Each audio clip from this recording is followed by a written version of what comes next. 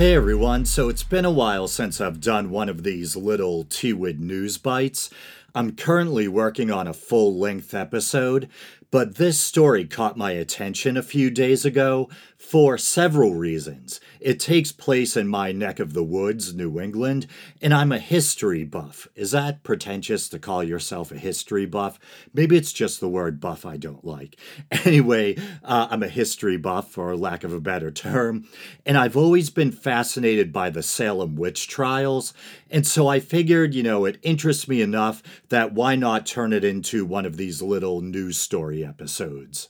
So before we really dig in, the basic gist is this. Over 3 centuries ago, a young woman by the name of Elizabeth Johnson Jr.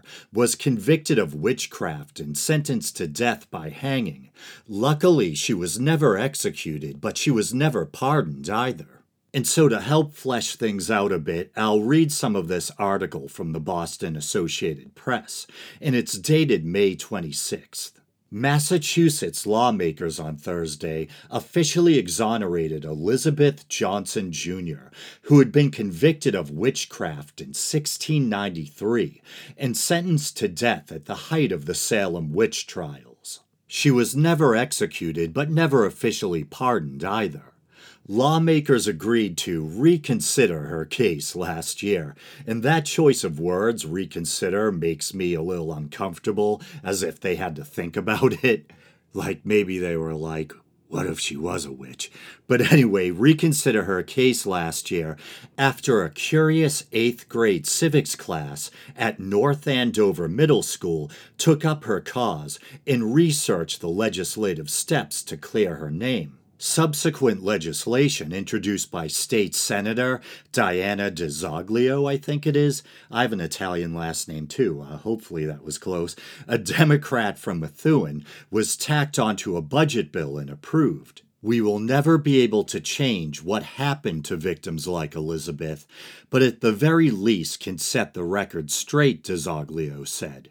In a statement, North Andover teacher Carrie LaPierre, whose students championed the legislation, praised the youngsters for taking on, quote-unquote, the long-overlooked issue of justice for this wrongly convicted woman. Passing this legislation will be incredibly impactful on their understanding of how important it is to stand up for people who cannot advocate for themselves, and how strong of a voice they actually have, she said.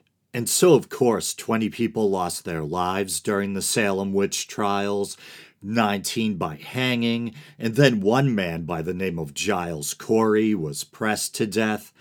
And according to what I think is a historical organization called the Witches of Massachusetts Bay, devoted to the history and lore of the 17th century witch hunts, supposedly Elizabeth Johnson Jr.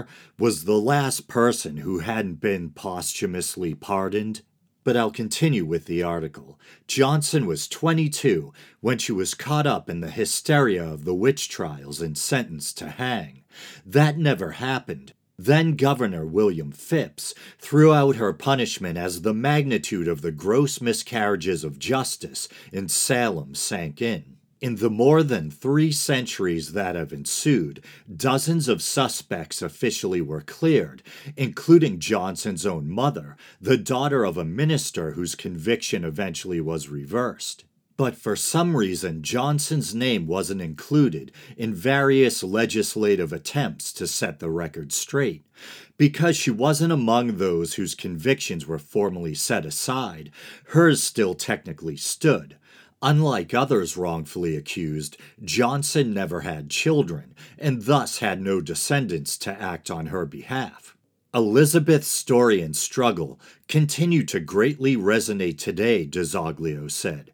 While we've come a long way since the horrors of the witch trials, women today still all too often find their rights challenged and concerns dismissed.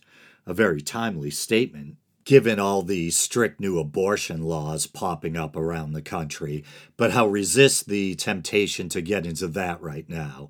And so that concludes a very short News Byte episode of The Week in Doubt, and as always, thanks for listening.